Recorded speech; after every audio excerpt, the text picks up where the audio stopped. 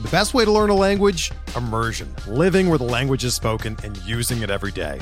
But if that's not in the cards this year, you can still learn a language the second best way, and that's with Babbel. Be a better you in 2024 with Babbel, the science-backed language learning app that actually works. Don't pay hundreds of dollars for private tutors or waste hours on apps that don't really help you speak the language. Babbel's quick 10-minute lessons are handcrafted by over 200 language experts and help you start speaking a new language in as little as 3 weeks. Babbel's designed by real people for real conversations, and their tips and tools are approachable, accessible, rooted in real-life situations, and delivered with conversation-based teaching, so you're ready to practice what you've learned in the real world. Here's a special limited-time deal for our listeners. Right now, get up to 60% off your Babbel subscription at babbel.com/Blue Wire. That's 60% off at babbel.com/Blue Wire, spelled BABBEL.com/Blue Wire. Rules and restrictions apply.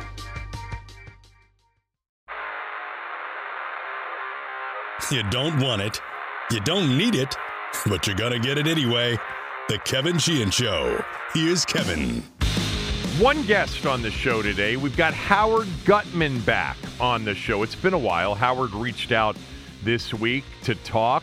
We caught up, and I said, why don't we do this on the podcast later on in the week? So he will be my guest today coming up in the next segment. Of course, Howard, the former ambassador to Belgium during the Obama years, a longtime prominent D.C. attorney, the young accountant at Studio 54 in the late 1970s. Yes, that Studio 54. God, he's had a life, Howard Gutman has. And this year, by the way, he's been doing post-game shows on Richmond radio after Commanders games. The show, as always, presented by Window Nation. Window Nation's happy we've got Howard on the show. Call them at 866-90-NATION or head to windownation.com for a free in-home estimate. This from Pat. Pat emailed me and wrote, Kevin, I think I've been on the same ride with you the last decade. From lifelong diehard to being apathetic for the most part over the last 5 years to feeling better about things once again. Yesterday, you told Tom that you don't want the team to, quote, win the offseason again, closed quote. As you've said for years, this team has lived to overpromise and underdeliver. Dan Quinn isn't promising anything. In fact, Dan Quinn has only reflected on everything that he learned from what went wrong in Atlanta. Ron Rivera is the one that came in with no time to reflect on what went wrong for him in Carolina and boasted about his accomplishments with the Panthers. It's a new day, and I don't think we're going to be promised much more than hard work. Thanks, Pat. Look, I didn't say that Dan Quinn was overpromising anything. Didn't say that at all. I just said that there is some optimism. I feel optimistic about what they've done over the last month in hiring Adam Peters and hiring Dan Quinn and hiring on paper what appears to be a pretty impressive and very experienced coaching staff, that I just hope that nobody gets carried away out there with, look at what we've done already. It's the games that count. But no, I haven't said that Dan Quinn has promised anything. But by the way, it's a good point about Rivera. It's a really good point about Rivera. Actually, one of the reasons that I'm using your email on the show is after reading it, I went and found the Ron Rivera exit press conference in Carolina. Because when you said that Ron came in boasting about his accomplishments in Carolina, I remembered it the same way. If you don't remember this, and I found it and I'm going to play it for you, it was actually quite remarkable because when Ron got fired by the Panthers after they lost to Washington, by the way, Thanksgiving weekend 2019, happy Thanksgiving, everybody, they let Ron do an exit press conference from their facilities. That's pretty rare. You fire a coach midseason or even after the season. The next time you hear from that coach is usually, in an interview with somebody, or you read a story where he did an interview with a columnist or a reporter. It's not on their own facility at their team headquarters. But they let Ron do it. And he was not happy that day. And to your point, Pat, he opened and talked forever about his accomplishments in Carolina. He was pissed off that he'd gotten fired. There was no reflection on anything that had gone wrong or led to his firing. It was about letting the world know that the new owner had messed things up. I'm going to let you listen to just the first 2 minutes of that press conference from back in November of 2019. Here it is. When I arrived here in 2011, Steph and I were thrilled for the opportunity. So excited that we wanted to bring home some gear back to San Diego. But the team was coming off a 2-14 season, and you really couldn't find any gear. Interest team had been low. But now, you walk in a grocery store, you can find gear. You walk in a grocery store, you can see people wearing Luke Kuechly's or Christian McCaffrey's or Cam Newton jerseys. And I know I was part of that culture change. But he's hard in the NFL and not to be taken lightly. I'm proud that I took over a 2-14 team and won back-to-back-to-back NFC division titles, South division titles. I want to reemphasize, I'm proud that I took over a 2-14 team and won back-to-back-to-back. See the emphasis? Won. 3 in a row. Okay? Whether you define it by wins or losses or you define it by winning the division, to me, that's 3 years in a row of consecutive winning. Okay? So I want to make sure we're straight on that. I get tired of hearing, they couldn't win 3 years in a row, 2 years in a row. No, we won 3 years in a row. So let's get that straight. And we were the first team in the NFC South to do it. So I'm pretty doggone proud of that. Okay? I'm proud to have been part of the 2015 NFC Championship team that represented the NFC in Super Bowl 50, and I'm proud to leave here the winningest Panthers head coach. So I don't want to come off as bashing Rivera after he's left town, but that was a really good email, Pat, and great recollection on the differences between Ron 4 years ago and Dan Quinn now. I had a vague memory that Ron was really pissed off about being fired and was boasting about his accomplishments on his way out. And he did a lot of that talking about what he had accomplished in Carolina when he got here. But I think it's interesting that Ron has tried in this hiring cycle to get a job, which he has not as of yet. I think in part he wants Washington to know that while we may not have been impressed with the job that he did, the rest of the league knows better.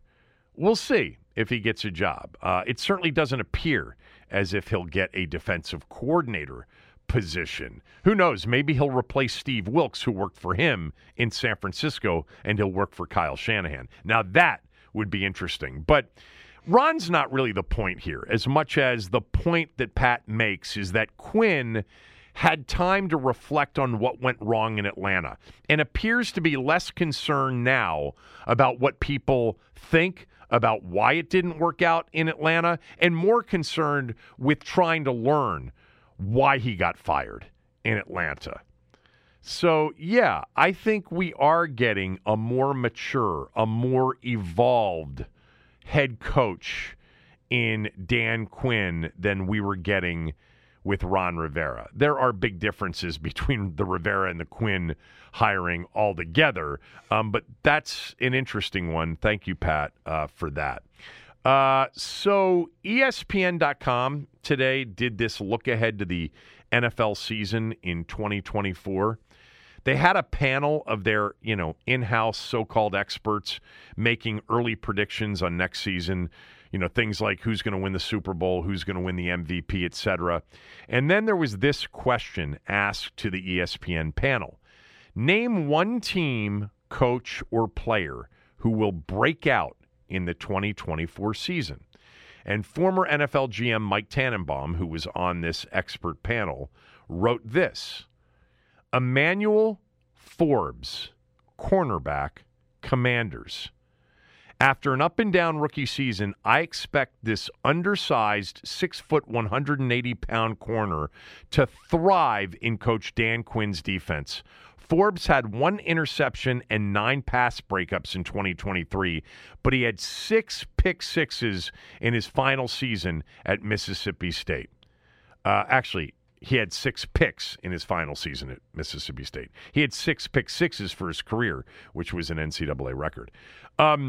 So, you've got all of these breakout candidates, and I was just surprised to see anybody mention Emmanuel Forbes, because in many ways I kind of feel like we have forgotten about Forbes. And that leads me to this. I had Dan Quinn on the radio show today. You can hear it if you go to theteam980.com, or you can download the Odyssey app. I did like 16 minutes with Dan Quinn on radio today. I enjoyed him. I think he comes off as very genuine, very authentic. I said that after the press conference last week. I think that the personality is completely different than Ron Rivera's. But I wanted you to hear his answer to the last question I asked him. Here it is. Last one. You didn't use the word rebuild the other day. It was recalibrate.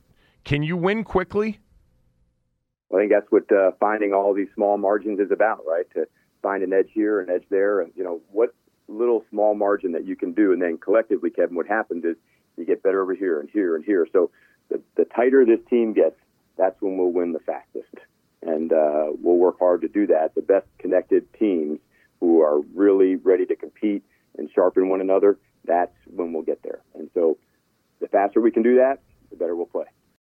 So I really enjoyed my conversation with Dan Quinn, but, like with the answer you just heard, he didn't give a lot of specificity to, the plan moving forward, nor should he. But I wanted to share with you something that I believe to be true.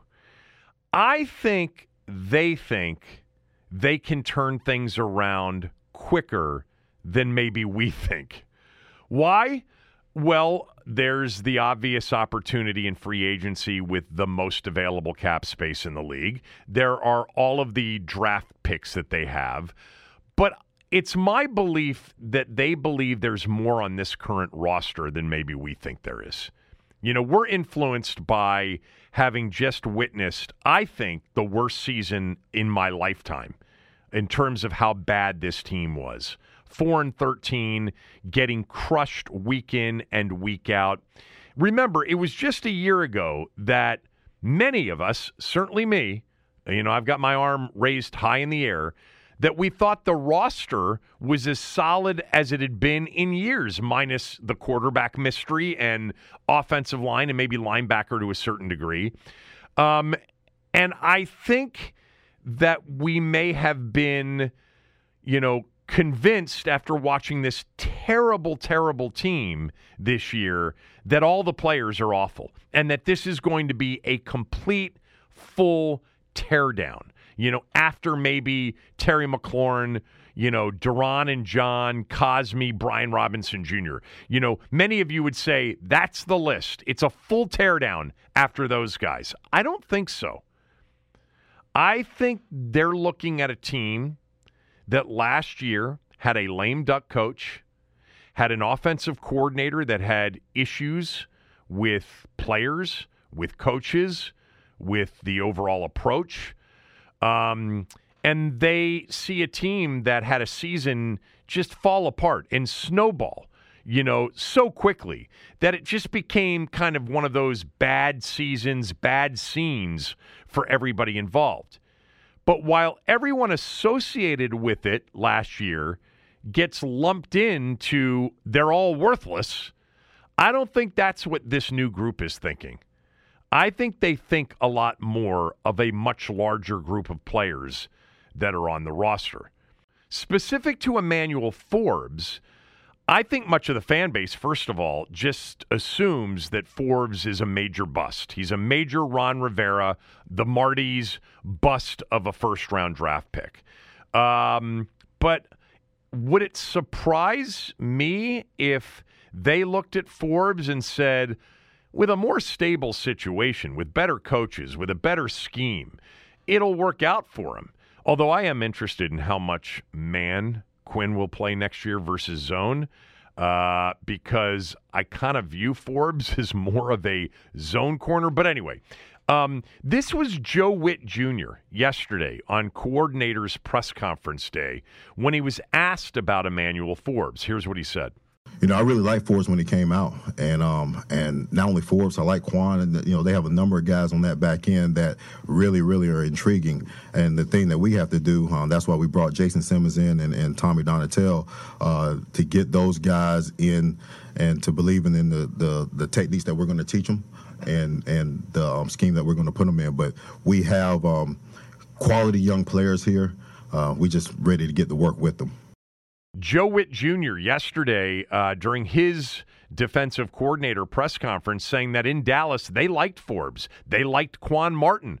Let's not forget about Quan Martin, their second-round pick from last year. He played very well down the stretch. He looks, as much as anybody on defense looks, like a Dan Quinn player in terms of the traits that they're all looking for. By the way, Khaleke Hudson looks like that also. I'm going to make a guess right now here on February 16th, 2024, some 7 months before they play their first regular season game of 2024. God, we've got to wait 7 months, a little bit less than 7 months. I'm going to make a guess right now that the overhaul of the roster won't be as severe as some of you think it will be, and I'm going to quantify that. I'm going to say that more than half of the 2024 opening day starters are actually on the roster right now. Is that going out on a limb? I think for some of you, it'll feel like going out on a limb. It's, I guess it is kind of hard to find, if I say more than half, to find some 10 starters in free agency and in the draft in one off season. But I'm going to give you, I think, 13 players on the roster right now that I think will be starters week one. And if not starters, they're going to be in the rotation. Positional rotation, not special teams. Offensively, Terry McLaurin, Jahan Dotson, yes. Brian Robinson Jr., Sam Cosmi, definitely.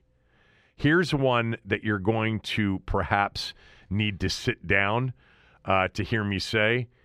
Wiley Jr. That's a long shot maybe, but I think they are going to love the competitive streak in Wiley Jr. I would also say Nick Gates, but I'm not going to include Nick Gates because he was not actually a good player for them, as badass a competitor as he is. Wiley Jr. was probably on tape better than we thought he was watching him week in and week out. I'm going to give you one more on offense. Armani Rogers, who was on injured reserve, who they had big plans for last year, is going to be a guy that fits in to what Kingsbury is trying to do. So I just gave you Terry, Dotson, Robinson Jr., Cosmi, Wiley Jr., and Armani Rogers on offense. That's 6. Defensively, Allen Payne, either KJ Henry or Andre Jones Jr., I think both of them showed something when they got opportunities. And they've got needs at defensive end. So I'll just say one of those two, Cameron Curl, Derek Forrest, Quan Martin, and Emmanuel Forbes. All right? Payne, Allen, I'll say KJ Henry, Curl, Forrest, Martin, Forbes. That's 7 on defense. That's 13 of the 22 starters or in the starting rotation opening day are players from the roster right now. All right, different subject before we get to Howard Gutman. How about last night in Iowa City? Here comes Clark. How will she go for history? There it is!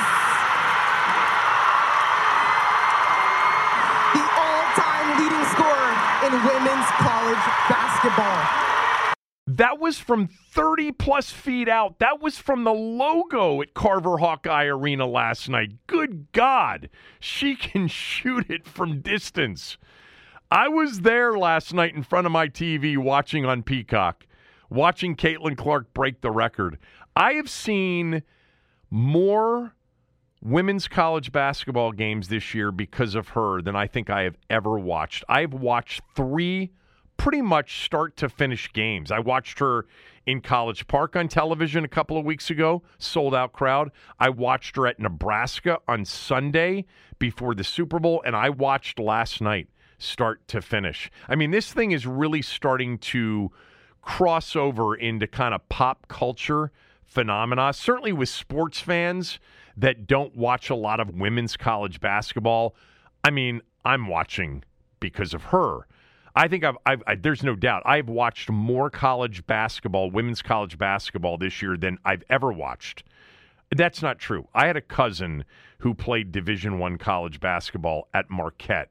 And between maybe games I went to or watched on TV, I probably saw at least 3 or 4 of her games in a given season. But that would be it. That would be it. I mean, this thing is rolling. She has become one of the best watches in sports. Let me just mention a couple of things about watching Caitlin Clark for 3 full games now, with more to come. First of all, I had no idea what a great passer she was. I had no idea that in addition to leading the country in scoring, she leads the country in assists, too. She is a great passer. She's got incredible vision, feel, 2 steps ahead anticipation-wise as a passer. I mean, she's an elite passer for basketball. I mean, her offensive basketball IQ is off the charts. But I had no idea until I started to watch. I just thought she was an incredible shooter and scorer. But she is an overall incredible offensive basketball player. She is the perfect example when you say somebody makes everybody on the floor better when she or he is on it. Everybody on that floor benefits from her presence on the floor because the attention that's given her by the opponent, but because she makes the right plays over and over again. And, of course, when she's not passing, man, can she shoot it. She is a really, really good shooter. I mean, she's got everything. She's got, first of all, a quick release, which is important when you're not overly athletic, and she does not have exceptional athleticism. So she's got a quick release. She's got great form. She's got a great setup. She squares up perfectly, legs, shoulders, everything. Her range is just nuts. She's a good scorer. She's just a great shooter. I mean, I would say she's a very good scorer. She can score off the dribble, off the drive, in traffic. She's got great feel, great hands. But, man, her shooting, and she's got the green light. I'm not a women's basketball aficionado by any stretch of the imagination. But I know that there have been some great shooters in women's college basketball. It's one of the things that women have always excelled at in their game. But there's nobody, right? Nobody's ever had her range. It's like what we first thought when Steph Curry started to pull up from 30 feet regularly, sometimes 35 feet. It was like, huh? Now, we're used to it because of Steph, but it was so unique. This has to be unique in the women's game, right? Pulling up from that distance. She is also incredible at creating space. Again, when you watch Steph, and Steph is such a great example because he's not overly big. He's not overly, he's not the best athlete on the floor. He's got great quickness. But the feel in the space of somebody without exceptional athleticism to create space to get off their shot, she's spectacular to watch do it. She's up there right now in terms of the best watches in sports. I mean, I'm not thinking clearly right now. I mean, Mahomes, obviously, after the Super Bowl, we were saying a few weeks ago, Lamar Jackson, and there are other people, but she's in the conversation of the most enjoyable things to watch in sports right now. And, for a woman in a team sport, I can't think of anybody that rivals her popularity. Did you see the scene in Iowa City? She is a rock star. She is selling out arenas that have never been sold out or even come close to have sold out before. You know, I think like her stardom right now is equivalent to where we've seen Serena, you know, and Steffi, and, you know, back in the day, Martina and Chrissy Everett, et cetera. You know, some Olympic athletes for sure over the years. I guess more recently, Katie Ledecky, you know, from the area, Simone Biles. You know, maybe like someone from the Olympic or the, you know, the national women's soccer team, which, you know, had great stars. Mia Hamm, as an example, comes to mind. But, man, she is big. And we're going to get more of it because she's on the verge of breaking Pete Maravich's all-time scoring mark for a career, men's or women. Now, Maravich did it in 3 seasons. All right, he did it in 3 seasons without a three-point line because there was freshman ineligibility back then. But there's going to be that night, whatever night she does that's going to be a big moment. They play Ohio State at the end of the season. It's the last regular season game. It'll be for the Big Ten title and a 1 seed. That game will be nationally televised. And then the women's tournament, I mean, I can't believe I'm saying this, but the women's tournament, or specifically the Iowa games in the tournament, might be more anticipated than anything in the men's tournament. Like, I can't think of anything right now that says I can't wait for the men's tournament.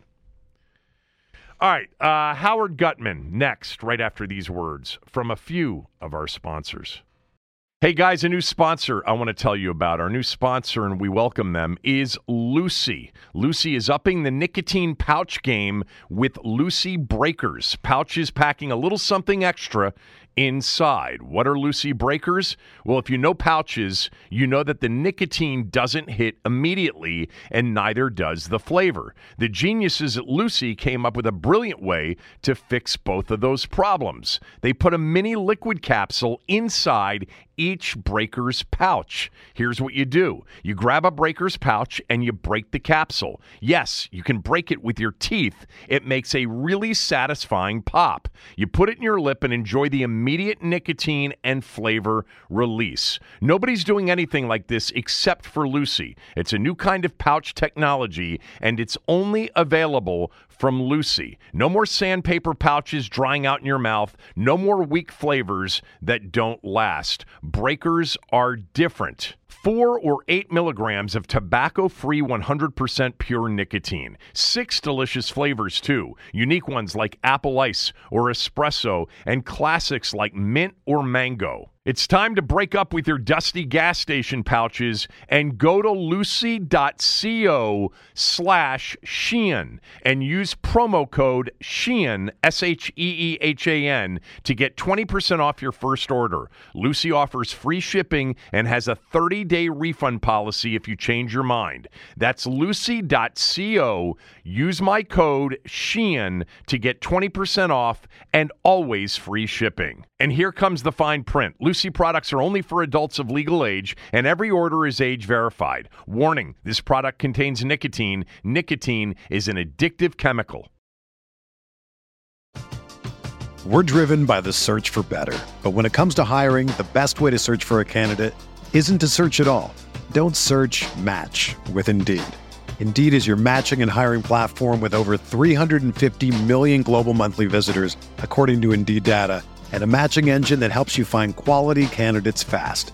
Ditch the busy work. Use Indeed for scheduling, screening, and messaging so you can connect with candidates faster. Leveraging over 140 million qualifications and preferences every day, Indeed's matching engine is constantly learning from your preferences, so the more you use Indeed, the better it gets.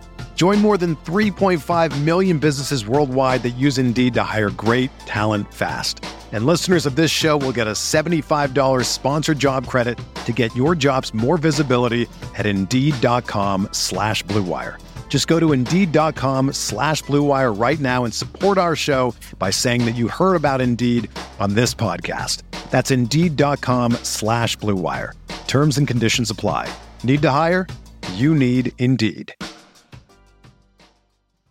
You know, if I would have applied myself, I could have gone to the NBA. You think so? Yeah, I think so. But it's just like, it's been done. You know, I didn't want to, I was like, I don't want to be a follower. Hi, I'm Jason Concepcion. And I'm Shea Serrano. And we are back. We have a new podcast from Wondery. It's called Six Trophies. Woo! And it's the best. Each week, Shea Serrano and I are combing through all the NBA storylines, finding the best, most interesting, most compelling stories, and then handing out 6 pop culture themed trophies for 6 basketball related activities. Trophies like the Dominic Toretto I Live My Life a Quarter Mile at a Time trophy, which is given to someone who made a short-term decision with no regard for future consequence. Or the Christopher Nolan Tenet trophy, which is given to someone who did something that we didn't understand. Catalina Wine Mixer trophy. Ooh, the Lauryn Hill, you might win some, but you just lost one trophy. And what's more, the NBA playoffs are here, so you want to make 6 Trophies your go-to companion podcast through all the craziness. Follow 6 Trophies on the Wondery app or wherever you get your podcasts. Listen ad-free right now by joining Wondery Plus.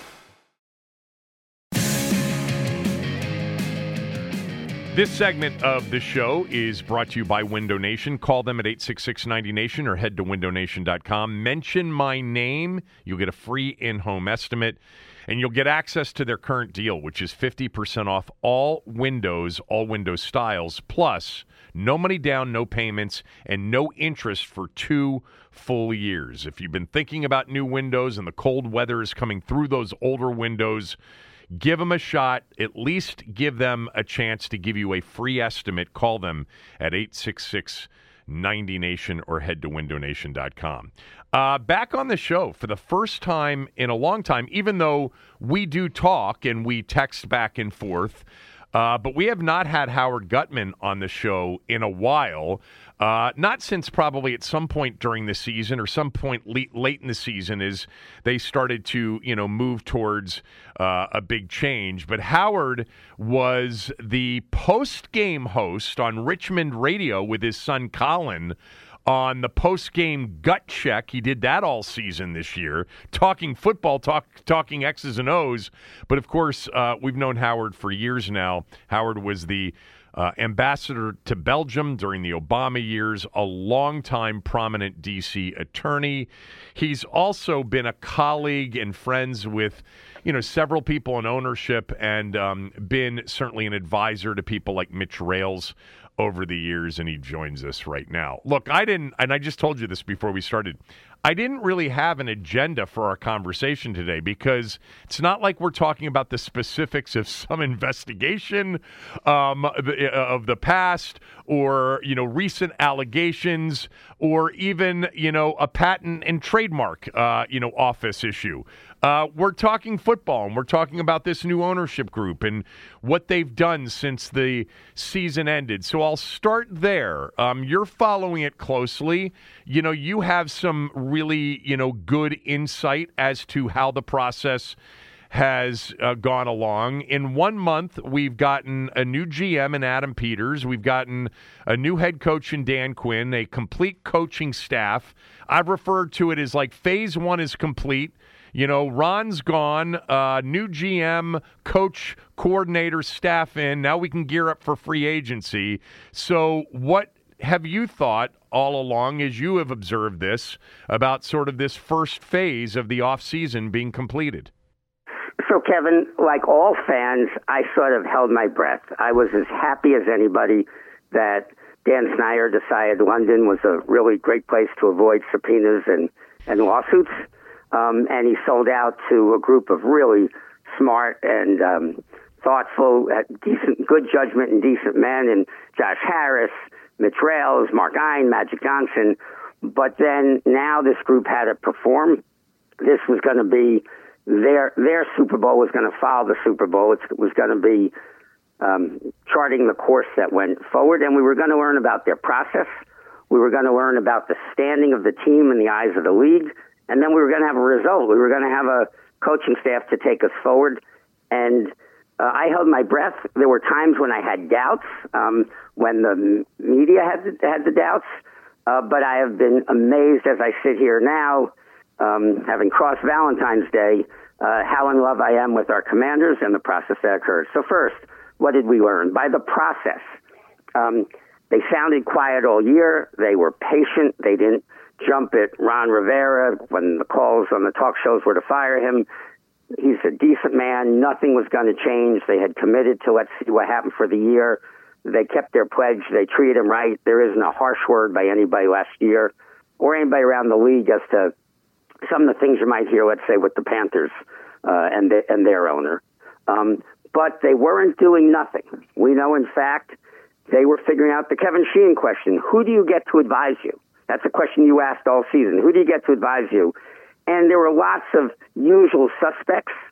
And in my world, they didn't even get a usual suspect. They got, if you thought about that issue just a little bit better, just a little bit deeper, someone who would have more of a reach with agents, wouldn't be regarded as a usual suspect, but would have a reach where you want and as respected. Bob Myers, Rick Spielman, and a proper representation of the ownership group making this decision was clearly the best process going in.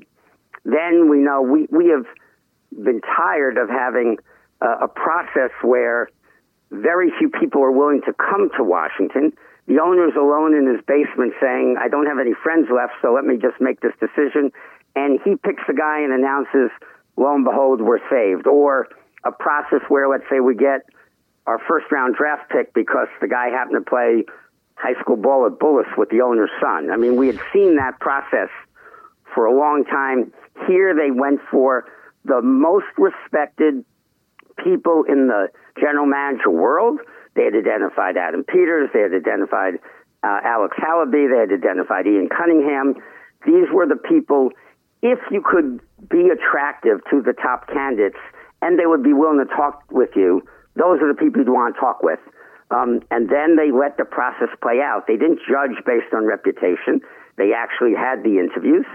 In the case of the general manager, the top choice, meaning the initial choice, the one that everyone, all the pundits, all the experts had said should be the person people were going after, that person proved to be the top choice when the process was done.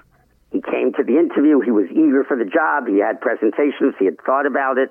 And it was a terrific, and we ended up with the prize on the general manager, which is Adam Peters. Now, when you say the prize, I don't know, you don't know whether all best of intents, no matter how it looks on paper, whether we end up 13-4 or 4-13. None of us can know that, but all you can do is take the efforts in the right way, follow the right processes, and get the results you can be proud of, and then see if the results follow on the field. So they end up with the number one GM. Then, undaunted by the thought that someone wouldn't come here, they put together with the GM leading it, the top prospects. And this wasn't that hard to figure out the list. On the offensive side of the ball, there were two obvious people for whom all the pundits, all the fans looked at their offenses and said, hey, that looks like a pretty good offense. Maybe they're the next offensive guru. That was Ben Johnson and Bobby Slowick. Ben Johnson at Detroit, Bobby Slowick at Houston. And so if you're looking to recreate that Mike McDaniel model in Miami, you take a one-year coordinator and he comes and he renovates your offense and you get you into the playoffs, that kind of model. So they put him on the list. We know that was really about as far as there was because the next two hires from offensive coordinators may be great people. They may be fabulous, but it was Brian Callahan, who had been the Bengals offensive coordinator, but not calling plays. Zach Taylor ran that offense. Right. So your next choice was an offensive coordinator who never really ran an offense, or Dave Canales, who last February, a year ago, got hired to replace Byron Leftwich at Tampa and put together the 22nd top-ranked offense in the league, whereas Eric Bieniemy put together the 23rd ranked offense in the league. I have a feeling if we came back and said, here's our great new coach, now they may be fabulous. They may win the Super Bowl next year. I don't know them as men, but I can tell you I would not have wanted to listen to sports talk radio or podcasts if we had hired either the guy who had an 11-month record at the 23rd or never called a play. Right. So that leaves you Slowick and Johnson. On defense, Mike McDaniel is from the Ravens, again, called the hotshot one-year kind of guy. And then the best defense, consistent defense in the league, Dan Quinn. So they had already said, those are the top guys. And unlike the Panthers or unlike the Titans, each of those people said, I'm willing to think about it. So then you've already attracted by the process. You've been able to attract the best people. And then they did the process right. You had to actually begin to go to the interview process. We now know what they saw in Dan Quinn. We got to see it much later at his press conference. We now have a feeling we know this man, and we understand what a head coach looks like. You would probably, if you were casting it, you would probably cast Dan Quinn. And then the other choices, think about it. We know what happened with Ben Johnson. He may be someday a fabulous head coach. He may, win a Super Bowl as the next Mike McDaniel. By the way, finding that next Mike McDaniel, the key there is to try to separate who's the next Mike McDaniel of Miami versus the next Adam Gase or Nathaniel Hackett, of course, the sort of great coordinator who then blows up and doesn't get anyway. But so you're trying to figure that out. So your top choice, I think the top choice, meaning initial choice of all the pundits and therefore of people looking for, would probably been Ben Johnson. But we know clearly wasn't ready for the job. He didn't believe so. He's still at the stage where he couldn't quite meet with them to say the kind of things I would tell my 10-year-old son. If you're not ready to take a job, you listen to him, you're respectful, and you say, look, what you guys are doing in Washington looks fabulous. I think you're going to turn this franchise around.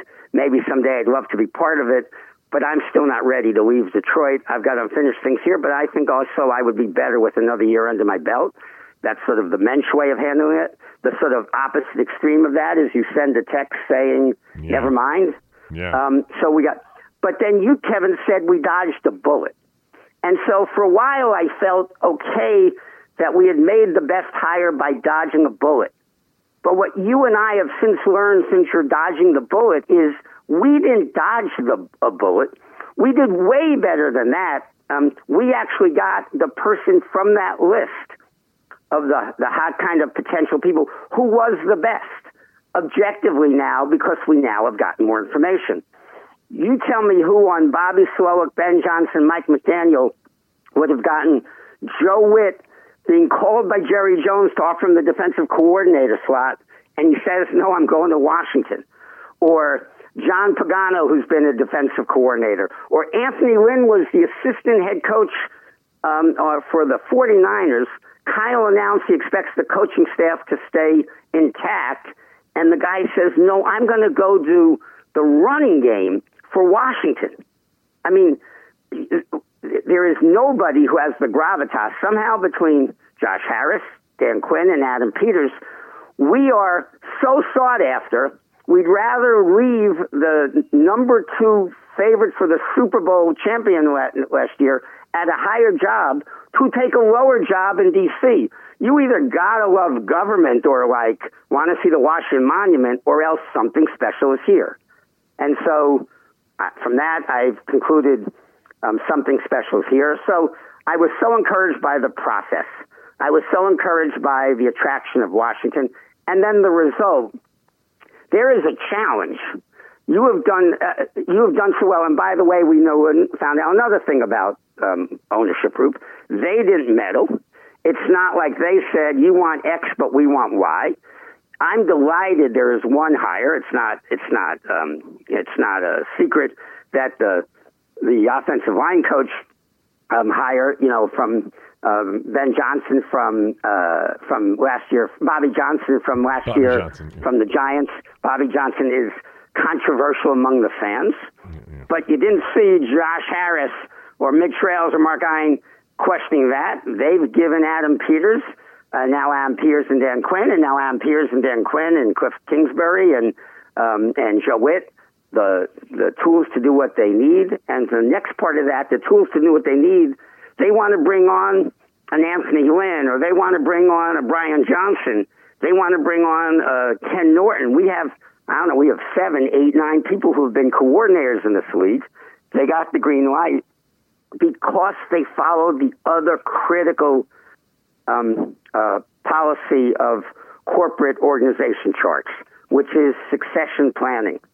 What people like, pundits and I was saying is go offense on your head coach, because if you hire a defensive head coach, if you succeed the first year, the offensive coordinator is going to get put off to be someone else's coach, and your quarterback's going to have to start over again. Now, that answers an 8 out of 10 on the final exam. The answer that's 10 out of 10 on the final exam is hire the best person, but plan for the future of success causing people to leave. Have that succession planning. So it should be the worst thing in the world that our offense is a bang-up job this year, and next year Cliff Kingsbury is running the Cowboys or something as the head coach. Behind him, we have Brian Johnson. Behind him, we've got Anthony Lynn. Behind him, we have, if we want the young guy, we have Tavita Pritchard. Yeah. I mean, we have succession planning there. So on a scale of, look, I wouldn't come on the show if I had something bad to say. I couldn't look at Mitch or Mark Iron or any of them and say, I just blasted you on the show. But I just want to come on the show. But here I come on saying, do you see what's just happened? And to me, I'm thrilled. Yeah, I mean, God, you said a lot there. So let me just start with this. I hope that the succession planning actually, is necessary because they've had so much success that they're getting coaches plucked left and right. The truth is, with succession planning, year in and year out, there's a whole new slew of people out there ready to be coordinators who are quarterbacks, coaches, etc. But I hear what you're saying. More importantly to me is that they've got experienced coaches on the staff, and your point that Dan Quinn was able to put together this entire staff, and perhaps Mike Macdonald, and I think you can see it with the staff that he's putting together, or a Ben Johnson, probably couldn't, was one of the big selling points of Dan Quinn, which I'll come back to in a moment, because you made me laugh, actually, with just saying, because I thought about it. Maybe not so much Canales, because I was actually a bit of a fan of Dave Canales, and the only reason I was a fan of his is because I listened to Todd Bowles on a show before the season start say that he had interviewed 14 different offensive coordinator candidates in the offseason to replace Byron Leftwich. And what struck me about it at the time was that he didn't interview Eric Bieniemy out of the 14 that he interviewed, but he just went on and on about Canales. So I kind of kept up to speed with how he was developing Baker Mayfield, and he had done the same with Geno Smith the year before in Seattle. Also, I'd mention that Bobby Johnson and I think when you say our fans are going nuts over it, look, there's the Twitter fans, which I try not to pay attention to, although they make for good content when I can read a good tweet or a good email from them. But Bobby Johnson also coached the Giants' offensive line in 2022 when they did really well, went to the playoffs and won a playoff game, and was the O-line coach for the Bills from 2019 to 2021. I think sometimes we get wrapped up into, oh my God, the last game or the last place he was. The Giants were the most injured team in the league on their offensive line this year. That's what started, their season into great decline. And by the way, got quarterbacks hurt all over the place. But when you said, imagine if they had hired Brian Callahan, who had never called plays.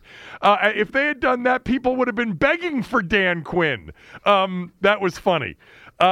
So you said there were times during this process, which I'm guessing you're referring to really the last month since the season ended, when you had doubts. So tell me about the moments that you had doubts, although you said something about more it being media that was creating doubts. So I rolled with Twitter. I rolled with the shows. I do a lot of serious work, so I've got podcasts. I hear you every day. I hear Galdi.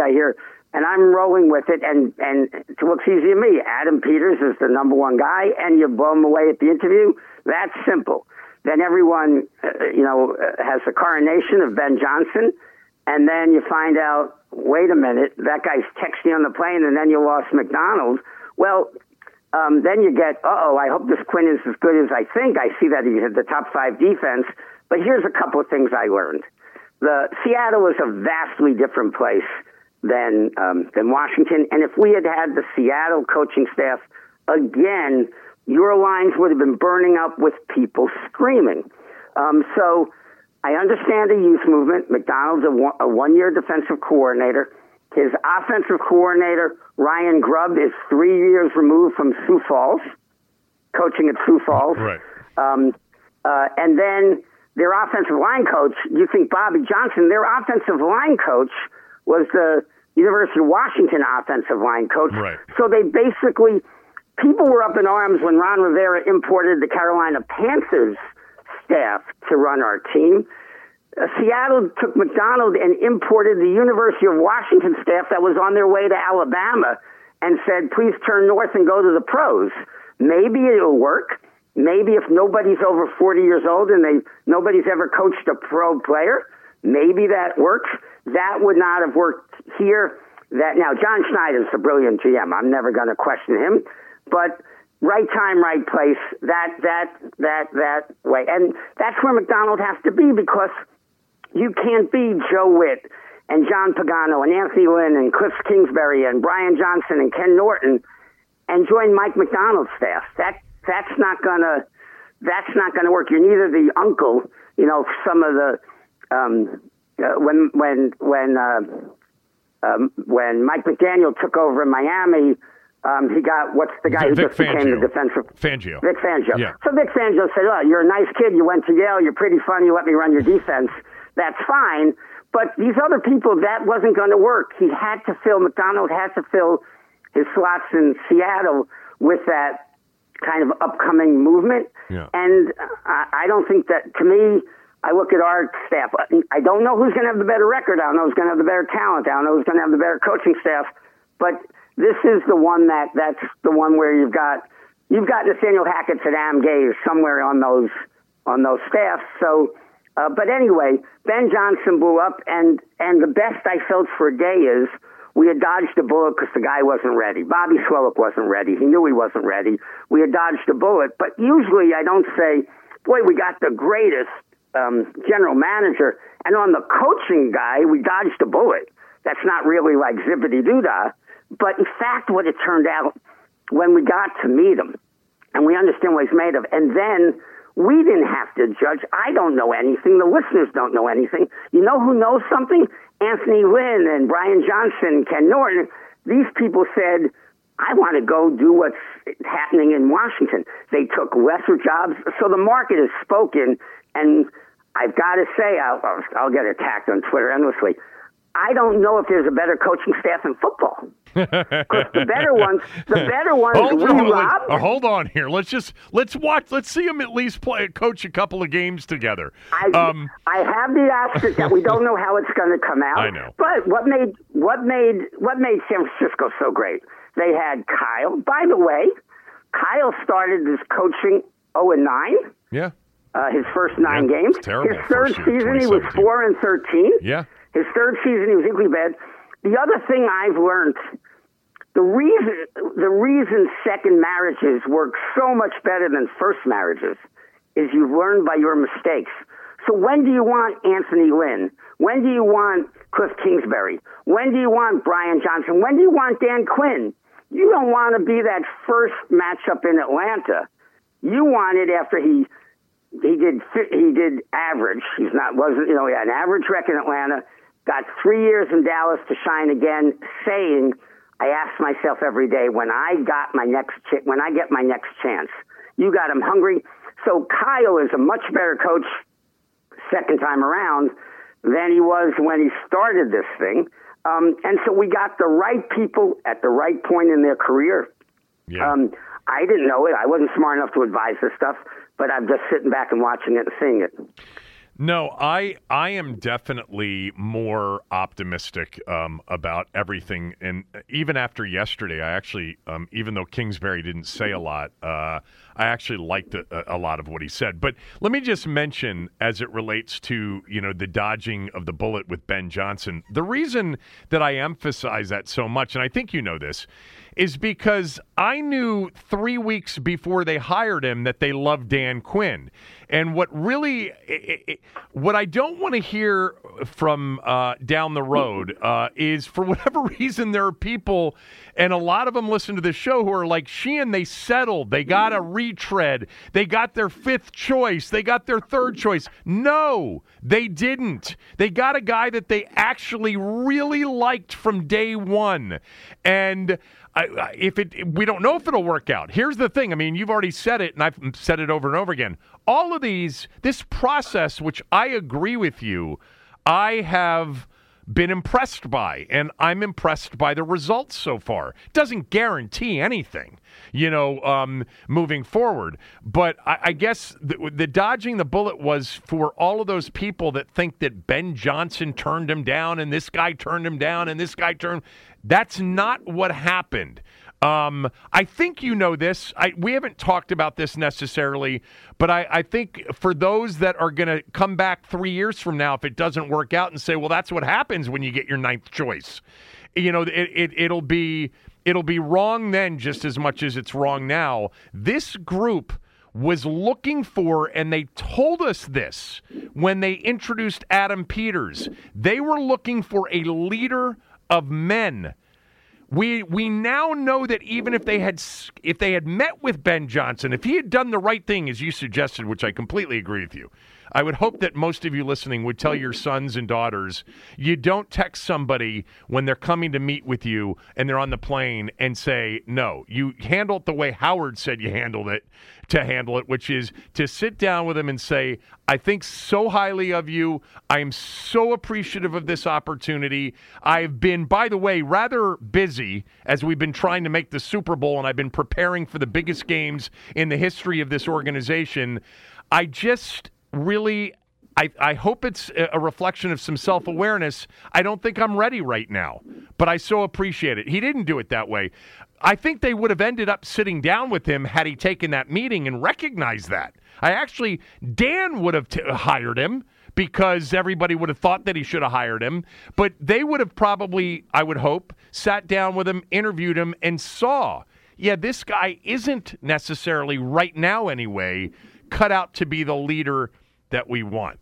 But I know I have beat this a bit too much over the last couple of weeks, in part because you get pushback from some people on a daily basis saying, why are you so impressed with Dan Quinn? Well, it was only the press conference, but more importantly, I know that they got a guy that they really, really liked and then just went through the rest of the process. The timing of the process, people, was part of why they waited to hire him. They wanted to go through this process. You know who told us they would be meticulous and thorough and cross T's and dot I's? Howard Gutman told us that last July.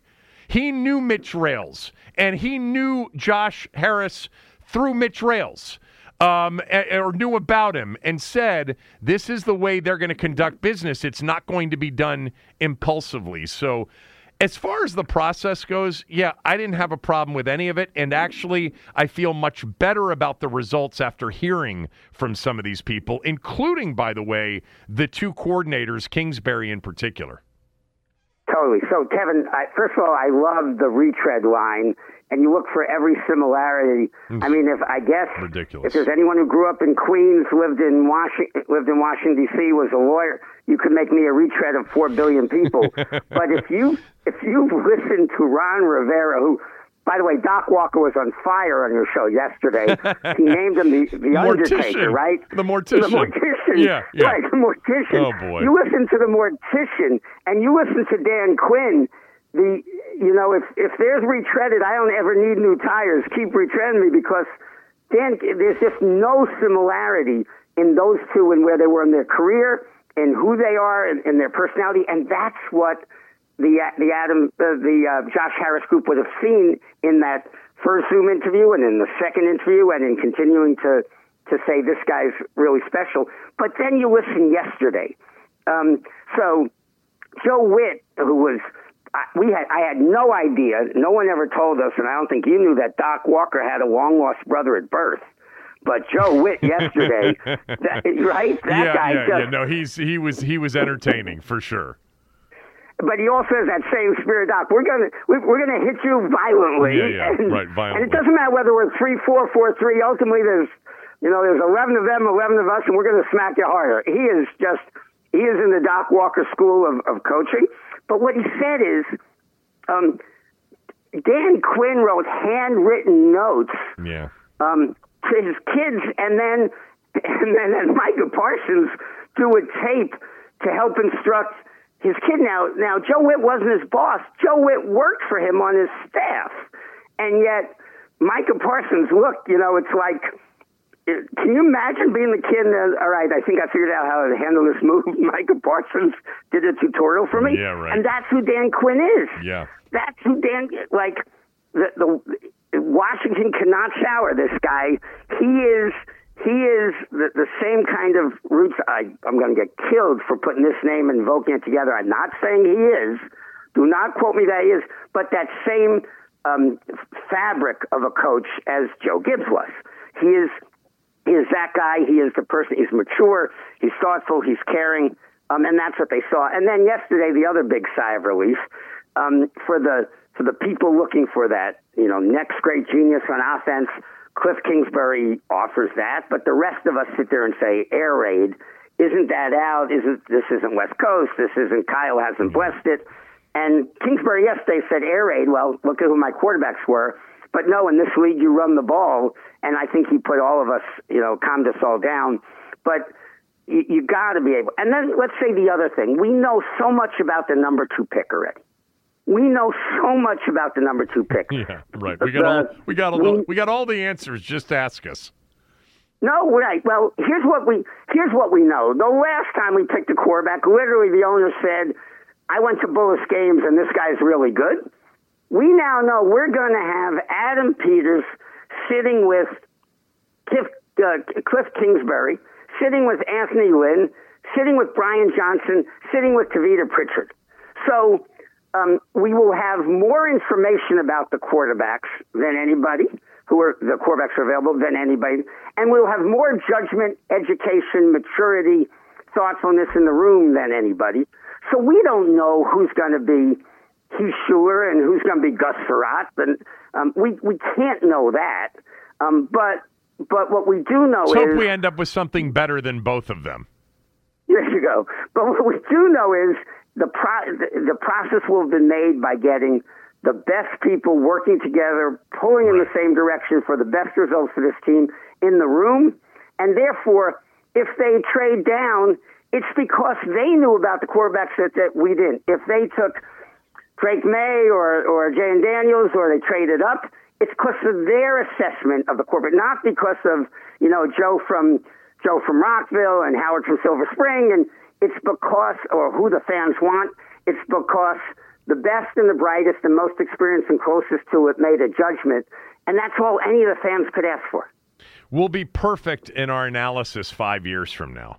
One thing too, just about the difference between, it's funny because this morning I had Quinn on the radio show for the first time. He was great. He seems like just such a guy's guy.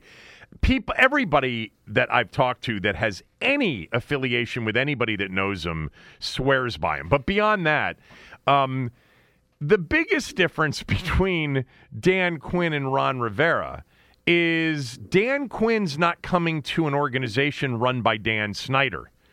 And the second big difference is that Dan Quinn's not coming here to run essentially the franchise and be the final call on everything. He's coming here to coach the team.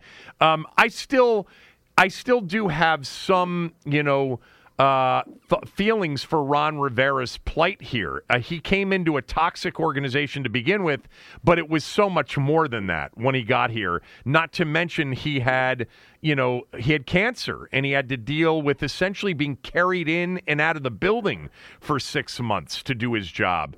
But yeah, no, it's such I hate to use the word lazy. That seems to be the way so many people describe it, but it's just so inaccurate to describe Ron Rivera and Dan Quinn is similar in any other way other than they were both defensive head coaches in the league that took NFC South teams to Super Bowls. Quarterback. Let's continue with that conversation. And we'll do it with Howard Gutman right after these words from a few of our sponsors. Another day is here, and you're ready for it. What to wear? Check. Breakfast, lunch, and dinner? Check. Planning for what's next and how to save for it? That's where Bank of America can help. For your financial to-dos, Bank of America has experts ready to help get you closer to your goals. Get started at one of our local financial centers or 24/7 in our mobile banking app. Find a location near you at bankofamerica.com/talktous. What would you like the power to do? Mobile banking requires downloading the app and is only available for select devices. Message and data rates may apply. Bank of America NA, member FDIC. When you need mealtime inspiration, it's worth shopping Kroger, where you'll find over 30,000 mouth-watering choices that excite your inner foodie. And no matter what tasty choice you make, you'll enjoy our everyday low prices, plus extra ways to save, like digital coupons worth over $600 each week. You can also save up to $1 off per gallon at the pump with fuel points. More savings and more inspiring flavors make shopping Kroger worth it every time. Kroger, fresh for everyone. Fuel restrictions apply. This segment of the show brought to you by MyBookie. Go to mybookie.ag. If you use my promo code, KevinDC, MyBookie will give you a cash bonus on your initial deposit. You've got to use my promo code as stated, KevinDC. If there's something already written in the promo code section, erase it, write KevinDC, and MyBookie will take care of you with a cash bonus on your initial deposit. We continue with Howard Gutman. Quarterback, Howard, quarterback. It's all about the quarterback. I want your hunch on quarterback here in a moment, but let me set it up first. From my standpoint, I don't have a clue what they're going to do because I don't think there are any tells out there. Even if you dig into Kingsbury's past and Quinn's past and Adam Peters' past and, anybody else that's going to be involved in this decision, I think it's just a guess right now as to what they'll do. The only thing I feel confident in saying is I don't believe the quarterback of the future is on the roster right now. I think that quarterback is a priority, and they're going to look to add that quarterback that's going to be, potentially the quarterback for the next many, many years in this offseason. But it's, I'm not saying that we've had clues in the past at this point in the offseason. I mean, we didn't know about the Matt Stafford interest until, after the fact. We didn't really know that much about the Russell Wilson interest until after the fact. But let me turn it over to you. Do you have any thoughts on what they might be thinking as it relates to quarterback?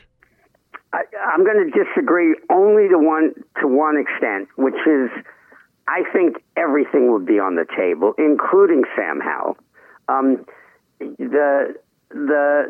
don't know what they would think. So we know Cliff Kingsbury knows Caleb Williams better than anybody. He worked with him all last year. We don't know what he thinks about him. Exactly. I mean, I work with lots of people. Half of them I think I hope I never have to work with again. The other half I can't wait to see the next day.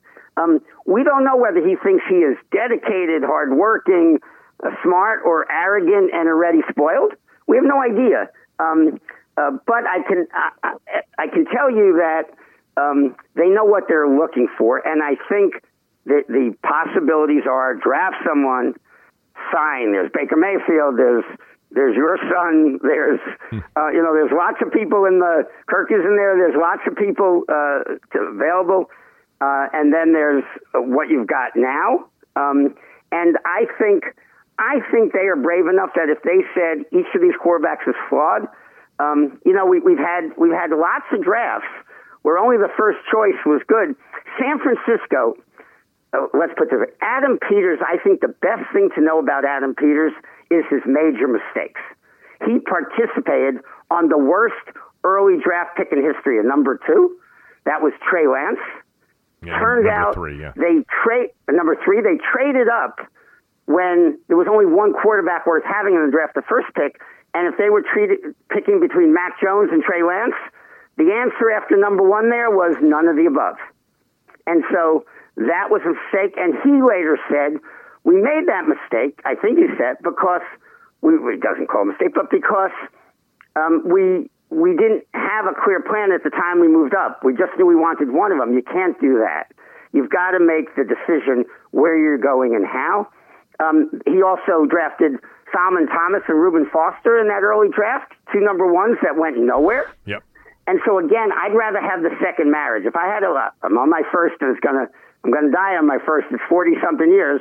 But the reason the second marriage works for us is you learn by your mistakes. And that's the best thing, Adam Peters. You learn by your successes. But if all you've ever done is pick Devo Samuels and everyone patted you on the back, you're going to crash at some point. You've got to know where the pitfalls are, and Adam Peters is there. He will lead that team. It's general manager-led. He'll take the input. It's collaborative, I can see from this team. But it's not going to be consensus. Collaborative and consensus are different. It's not going to be show of hands 5-4. It's going to be listen to everyone, take it in, but there's a clear pecking order. That's how it should be.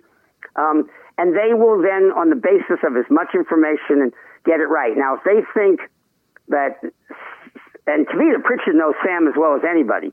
If they think the problem was, he was misused, we passed way too much, he got gun shy, then he worked totally to lower the sacks. Once you work to lower the sacks, you're going to increase your interceptions. That might be there. I wouldn't. Vegas is crazy at this point if they're setting odds on anything because we just can't know about the quarterback. I think they're going to exploring the full length of everything, trading up, trading back, staying and picking, signing a veteran. And I think whatever they decide, I'm not going to let, Joe from Tacoma Park influence me because I know Adam No, from can't. Ashburn made the decision. Yeah, I think that's, I'm in benefit of doubt mode. Now, we've at least watched the players that'll be available and be signed in free agency. We've at least, many will just watch highlight reels, but many of us have watched a lot of these players that will get drafted, especially in the early rounds. We'll have opinions, but I will still be in benefit of the doubt till at least they start playing some games. I'm going to go back for just a moment because there was something that I wanted to ask you that I forgot. The tie to Bob Myers was obvious. That was, NBA to NBA with Josh Harris in the NBA. Who in ownership or who helped, sort of secure Rick Spielman for the search committee? Do you know? I know there was lots of people were consulted for input as to who and where, who might be and where, and they listen and thoughtfully and talk to people. But I think it wasn't just, hey, I know this guy Bob Myers from the NBA.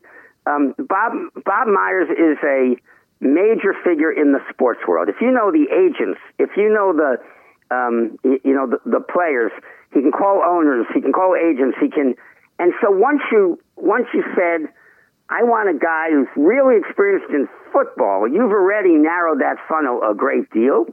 Once you said, and then it wouldn't hurt that the more you learn about him, the more the connections to Adam Peters, to at least, that doesn't mean it's going to get you there. It doesn't mean Adam Peters is going to pass. Adam Peters could turn out to be the Ben Johnson of general managers in the interviews, but it did have a good connection. And then it's a personality and a fit, an ability to collaborate.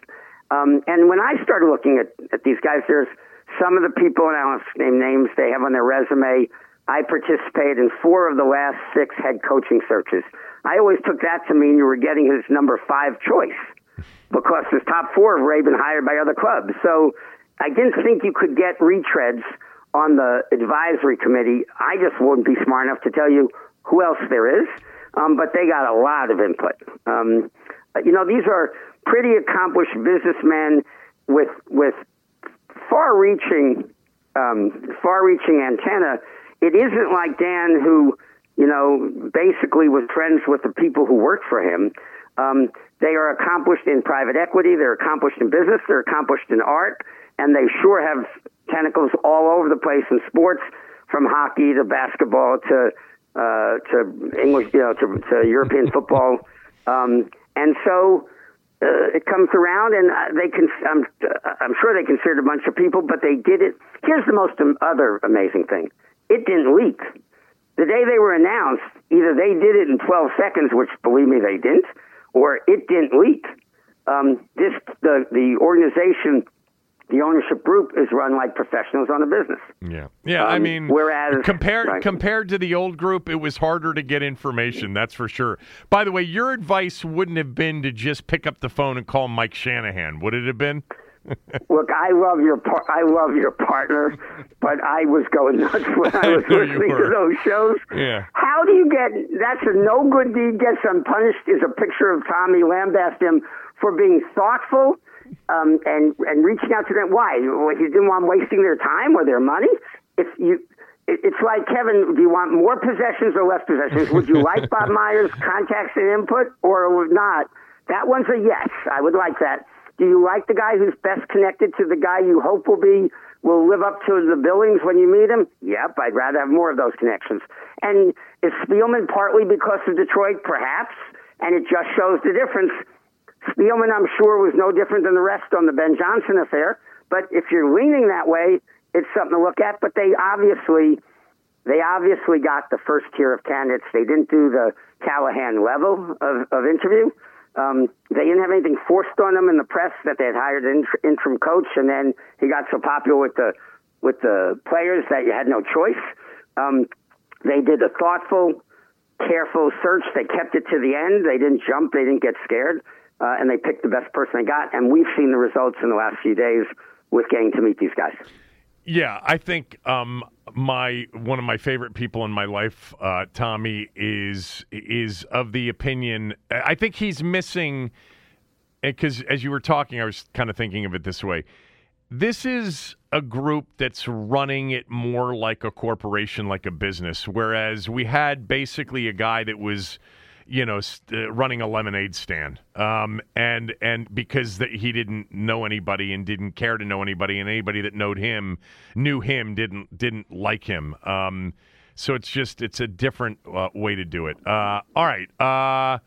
So we're right now we're optimistic. We're leaning optimistic. How couldn't you be at least optimistic from this standpoint, people?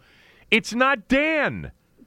I think sometimes we keep forgetting, my God, we're finally where we've wanted and begged to be for years. Going into a season without Dan Snyder as the owner. I don't count last season because of when they took over the football team. They weren't able to put their fingerprints on it. This is the first time in 25 years we're going to go into a season with different people other than Dan Snyder making the decisions about the people that are making the biggest football calls. And I'm looking forward to that. I didn't think that he'd ever get it right. So we got to give this group a chance. What else do you want to say? So I just think the decision-making going forward, we should hope it will be done the same way. People, empower them, give them the resource they need, whether that's on the new stadium. That's not going to be on personality or anger or backroom dealings. It's going to be done professionally there. The branding, again, all of that stuff will be done on the facts and on what will serve the Washington community best, and hopefully then we'll be rewarding them by having our stadium filled with true Commanders fans, because I'm now in the press box with the post-game show, by the way, having nothing to do with my connections to this group. I had to seek permission after I got offered it by Odyssey for my political talk show, but I'm in the press box where you don't hear the visiting fans who have taken over your stadium, but I, for one, am sick of that, and hopefully behind this team and behind results will prove to get back the old feeling we had for teams for decades. All right, last question. After a year of being behind the mic on a post-game show, and you've done a political talk show, and you've done, you've been an actor, you've had so many. You are truly one of the most eclectic people, from an experience standpoint professionally. You've been an ambassador. You've been a big-time attorney. You worked at Studio 54. You were essentially the accountant when you were at Columbia for Steve Rubel and Steve Rubel and Ian Schrager, for crying out loud. These were the people that you were working for. So, what is the most interesting job that Howard Gutman's ever had? Not the most important. I gotta say, the most interesting. I gotta say, right. I gotta say, it's still the U.S. ambassador to Belgium. There really is nothing like understanding the feelings for America and first of all, the sense of obligation and duty. You're actually doing something. You're actually helping to hopefully change the world for the better. Whether it's seeking surge troops for Afghanistan or to get the Europeans to meet the 2% level on NATO spending. There really is something there, but there also is to meet the Belgians who view America. They still remember Americans as freeing them in World War II. That is going to always be special. But look, I have been blessed from being the son of an illegal immigrant in Queens. The first time I walked up the steps at the Supreme Court to go clerk for O'Connor and Stewart, I was tingling. I was a special assistant to the director of the FBI for counterintelligence and counterterrorism. When you're in that room with the director of the FBI, on national security, I was tingling. When Ruth Bader Ginsburg swore me in at the Belgian ambassador. But you never want to get to the position in your life, Kevin, when you say, I used to be Howard Gutman, so I am still hoping the best is yet to come. There you go. I mean, I just thought, hanging out with Mick Jagger and Andy Warhol at Studio 54 in the late 70s would have been a pretty good job and pretty memorable. Go ahead. Watching Steve Rubel throw up because he was so rooted out and getting him into a taxi for a 16 and an 18-year-old. Luckily, it didn't scar me for life. And you got to remember, at the time, we didn't know how he'd be the Steve Rubel history. I was living it by the moment. I was 16 years old. My father had just died. I took my bicycle to the only restaurant that was being built in the neighborhood. And there was this little guy who was his second restaurant. He graduated Syracuse. And, within 5 years, he was the most famous person around the world for sex, drugs, and rock and roll. And I was still a nerd from Queens, New York. But he depended on me, and I depended on him. So it was a great launching experience. But again, I'll still take that swearing in by Ruth Bader Ginsburg. Always great to catch up. Always enjoy it. I hope you're well. Let's do it again soon. All the best, Kevin. Thanks so much. Always great to catch up with Howard Gutman. Done for the day. Enjoy the weekend. Enjoy the snow tonight and early tomorrow morning. Back on Monday. Everyone is talking about magnesium. It's all you hear about. But why? What do we know about magnesium? Well, magnesium is the number one mineral that 75% of Americans are deficient in. If you are a woman over 35, magnesium will help you rediscover balance, energy, and vitality. Magnesium supports more than 300 enzymatic reactions in your body, including those involved in hormonal balance. From functional medicine doctors to mental well-being and female hormone experts, we all know that magnesium is the one mineral to improve all aspects of well-being and health. But which one? Magnesium Breakthrough from Bioptimizers, the trusted choice recommended by leading experts with 7 best-absorbed forms of magnesium to ensure your body receives the support it needs for overall well-being. Go to bioptimizers.com/balance today and use code BALANCE10 for 10% off. Support your journey to wellness at bioptimizers.com/balance. Magnesium Breakthrough from Bioptimizers, your foundation to optimal health and vitality.